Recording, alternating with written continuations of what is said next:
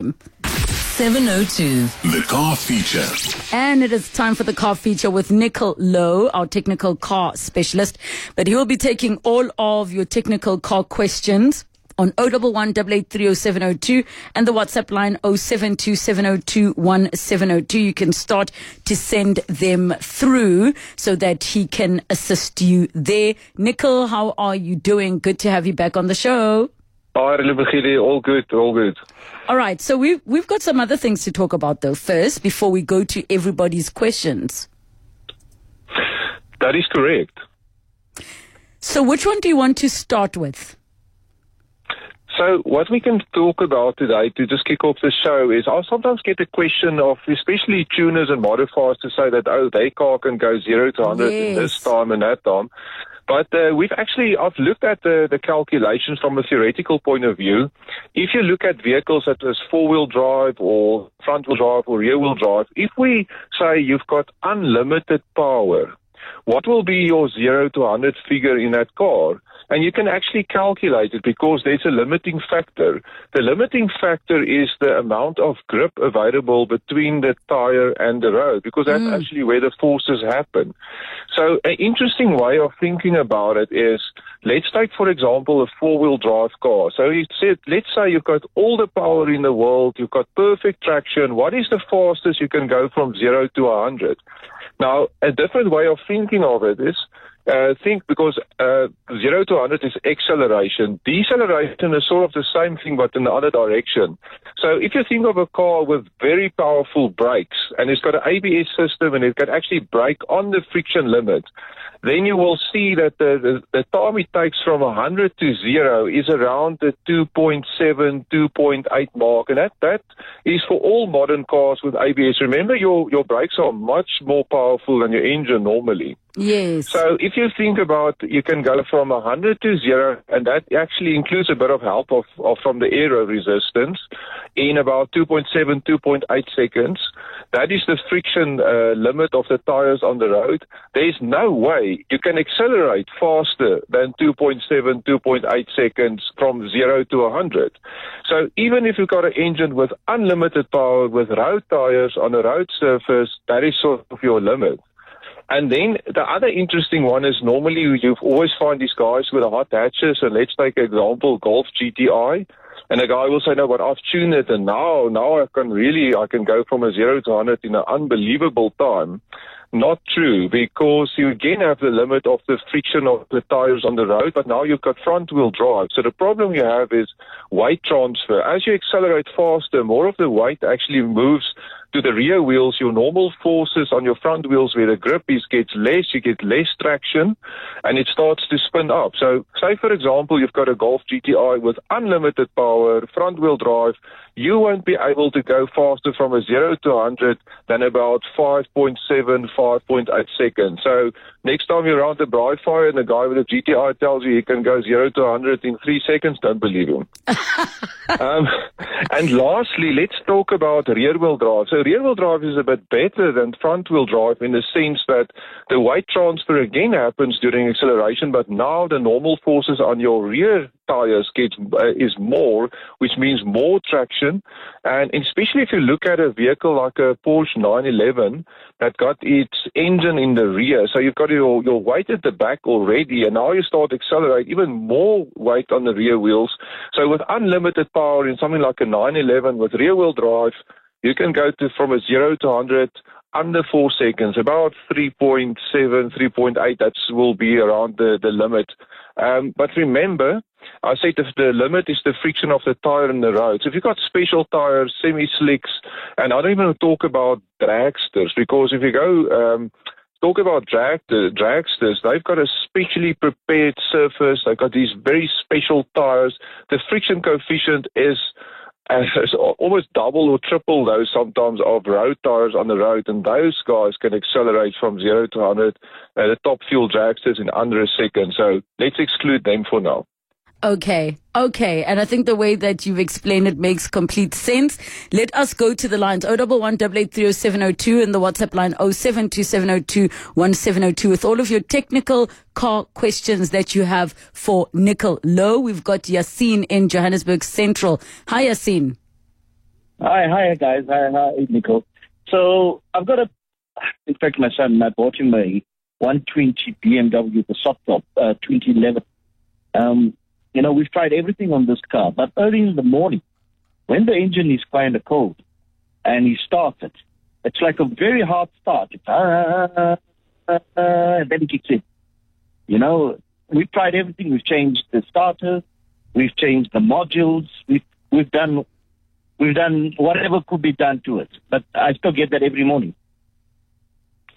Okay, just tell me, when the engine is hot, do you get a better start? Much better start. When it's cold, that's the problem. Okay, and what's the mileage of the engine? Of the vehicle? It's about 130, 130, 140. Okay, so that's not a very, very high mileage. Because obviously the cold start condition is the most difficult for any engine. So the problem you have there is your battery also doesn't supply, or the current supply is a bit throttled when it's cold. So you sometimes also get a lower cranking rate when it's cold. Also, when it's cold, the friction is higher. Your oil is also thicker during a cold start. So it is the most difficult condition for a vehicle or for an engine to start. So what you need to take into account is, obviously you say you already changed spark plugs, so make sure the engine is fully serviced so that at least you know the spark plugs, the air filter, everything there that will help you with the start is fine. Yeah. Your fuel filter is fine. If you got I've even bought new batteries. Yes. I even bought a new battery, the charge unit. I've done everything. New injectors also. No, so you went down the right path, that's for sure. I would also just do a diagnostic check on the vehicle to see if there's not any of the sensors of the engine, because remember, it needs to know how cold it is for adjusting timing and fueling. So if that's one of those sensors are playing up that it doesn't know that it's cold, that will also play up. So I don't know if you've done a diagnostic check on the vehicle? I've done it twice already. And nothing, no fault codes? Nothing. All right, so the last thing I would also propose is just do a compression test on the cylinders, just to check the compression. I know it's low mileage still, but compression, if it's getting lower with time, you haven't got any oil consumption issues in the vehicle? No oil consumption issues at all. Completely. I've done major service on this thing about twice just in case. So nothing. Yes, no, I think you exhausted most of my ideas as well, so I'm a bit stumped with this one. Maybe some of the listeners out there has got the same car and can tell us. Have you Googled it? That's my last option. Okay. It feels like, Yassine, you might have to find a DIY solution on YouTube. That's how hectic it has gotten. This is the very first time that I have heard Nicol not have a solution. But Yassine, I hope you give us some feedback if you get that issue resolved. We've got Sean in Sandton. Hi, Sean. Hi, how are you? Good, thanks, and you? Very good, thank you. Yes, go ahead. Nicol's listening. Hi. So my question is about a 2012 BMW F10. It's got a drivetrain mode message that comes on when you start it, and when you start it, it's got like a lagging start. So it doesn't take immediately. It takes quite a while. And when you smell the smoke, it kind of like smells like it's got water, and it's white smoke. But then if I let the car idle for about 30 minutes to an hour, then the smoke goes away. But when you drive it, it's got no power. So the first time it did that was like about a month after I bought it, which was 3.5 years ago. And I took it to an RMI approved workshop in Nelspruit, and the guy said it was just a spark plug. He replaced them and it was fine. So now it's done that again, and I'm not sure if it's the plugs or what. So I took it to BMW because I'm back in Joburg now, and BMW have given me a quote for about 60,000, claiming there's something wrong with my timing. So I just wanted to know what your thoughts are on that. Okay, that's quite a difference between spark plugs and a 60,000 repair job. So for the same symptoms. Yeah. So what I would also suggest is, obviously, BMW's got all the diagnostic tools I would love to know what the fault codes is in the memory of the ECU, because obviously if the engine detects something is wrong and you lose power, it's actually putting it into a limpo mode, which is sort of a safe running, it's a safe running mode where the engine tries to protect itself. So it is diagnosed that something is not happy with something and it's trying to protect the engine to get you home, but still keep the engine in one piece. So I would also take it for a second opinion to a BMW specialist that can also have the diagnostic equipment just to check, because some of those fault codes are historic and some of those codes are present. So the historic code means that something happened in the past, but it's still in the memory of the ECU, and another code that is present tells you it happened in sort of the last drive cycle. Those are the ones you need to be interested in. So sometimes what dealerships can do that's incorrect is look at historic codes that maybe happened once and never again, but maybe that is the expensive repair that they're proposing. I'm not saying that is the case, but it's something to check. So I'll definitely take it for a second opinion, get the diagnostics check out. If you're talking about smoke from the rear, white smoke normally shows up. It can be water, but obviously there is water in combustion anyway. But if it's excess water that comes from, for example, if a head gasket is going, then you'll have some of the coolant going into combustion chambers and also exiting out the exhaust. So just check your coolant levels as well. If that is staying constant, I wouldn't be too worried. If the smoke changes to a blue tint or so, that is oil, which is a bit more worrying. But check your coolant level. Go for a second opinion on the diagnostic just to see what is wrong there. Okay, thank you. And in the meantime, can I drive the vehicle or not? I would rather just get it sorted rather sooner than later, because obviously there's something wrong and you don't want to risk to have even more damage. So rather sort it 100%. Out than just continue driving, okay? Okay, I'll do that. Thank you very much. Thank you. Thank you so much, Sean, for your question. Renier in Pretoria, go ahead. Hi, okay. I've got an X5 and I had tyres that got damaged, so I changed 2 tyres and same size or different make. And now I've got a issue with, I was told the transfer case because of the sizing of the tyres are different.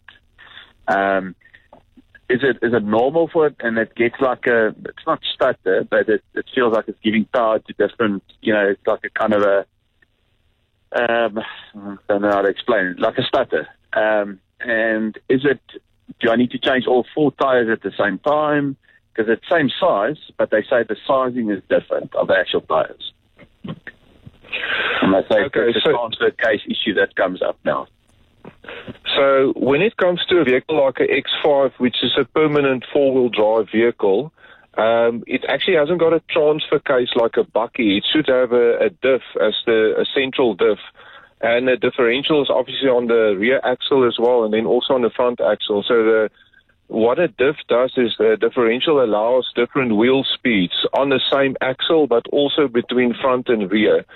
So I've had this conversation a lot when they say that, for example, maybe you destroyed one tire and now you fit the same tire, but it's a new tire compared to your other tires that's sort of half worn, and now it will result in a slight differential in speed on that axle, and it might cause a problem. I'm of the opinion that it's not true, because the differential is there to cope with different wheel speeds. Remember, if you go around a corner, the inside wheel turns slower than the outside wheel anyway. So for most of the time in a vehicle, it's very rare that all 4 wheels will spin at exactly the same speed. So if the tires that you fitted are exactly the same size, but it's just the fact that maybe there's more tread on the one axle's tire than the front tread on the tire, I don't think that can cause a problem. I think the issue that you might have is not then linked to the tires. It might be something else that just happened at the same time. But just make sure that the tire sizes, as I say, the circumference of the wheels need to be the same. If it's just a case of different tread depth, I don't think that will cause the issue. Why do they reset the transfer case? Why does that get reset? I've got no clue what the reset of the transfer case means. As I say, the BMW X5, I believe, has got a central differential. The transfer case is a word we use for the bakkies, for example, with your low range and so on, which is a 50-50 split between a front axle and rear axle. That's why with your buckies, with a transfer case, you shouldn't drive 4 high on tar roads, because the transfer case doesn't allow any slip between front and rear, or any speed differential, whereas the permanent all-wheel drive cars have got a diff in the center, and that's perfectly fine if you've got a speed differential. It's not an issue. Thank you so much, Rainier in Pretoria. Very quickly, last one, we've got Temba in Joburg South. Temba, go ahead. Good day. Hi, I drive a BMW M4 2016 model. The car does have a modification on it. It's got a basic plug-and-play software by BootMod. But I've seen that over the past couple of weeks, the car's fuel consumption has increased rapidly, and I am getting that limp mode warning now and then. But what I would do is then switch the car off, switch it back on, and then it will come out of limp mode. I want to know what causes overfueling, perhaps, on those sort of cars. Okay, weirdly, we've only had BMW issues today. I don't know if we've got a BMW program. I did not plan it at all. But anyway, so first of all, with the M4s, obviously your performance car, get rid of the aftermarket plug-and-play things to modify performance. So what they do is you can modify the fueling and the boost and so on. Obviously, I think it's a turbo engine already, M4. And you can yes, and what you do is with the chips and the modifications, what you do, you can tap into the fueling signal and you can tap into the boost signal, for example, and then you can sort of amplify it. You can put a percentage on it. So now you ask for 10% more fuel and 10% more boost, and hopefully you get 10% more power. The problem is that was never designed for by BMW. So you're tinkering now outside the BMW operating range of that ECU, and a lot of other things can happen. So I'm in favor of tuning if you go racing, but on the racetrack, that is, or motorsport. But for your standard car on the road, which is also sort of your family vehicle, M4 is a lovely vehicle for a Sunday morning. You don't want to break down next to the road. And I think it's pretty fast standard. So I'll get rid of those piggyback systems, return it to stock standard BMW, and see if that doesn't solve all your issues. Nicol, you are clearly the BMW specialist for today, but I hope you take some of the homework that was given to you during the show, and hopefully we can answer some of those unresolved issues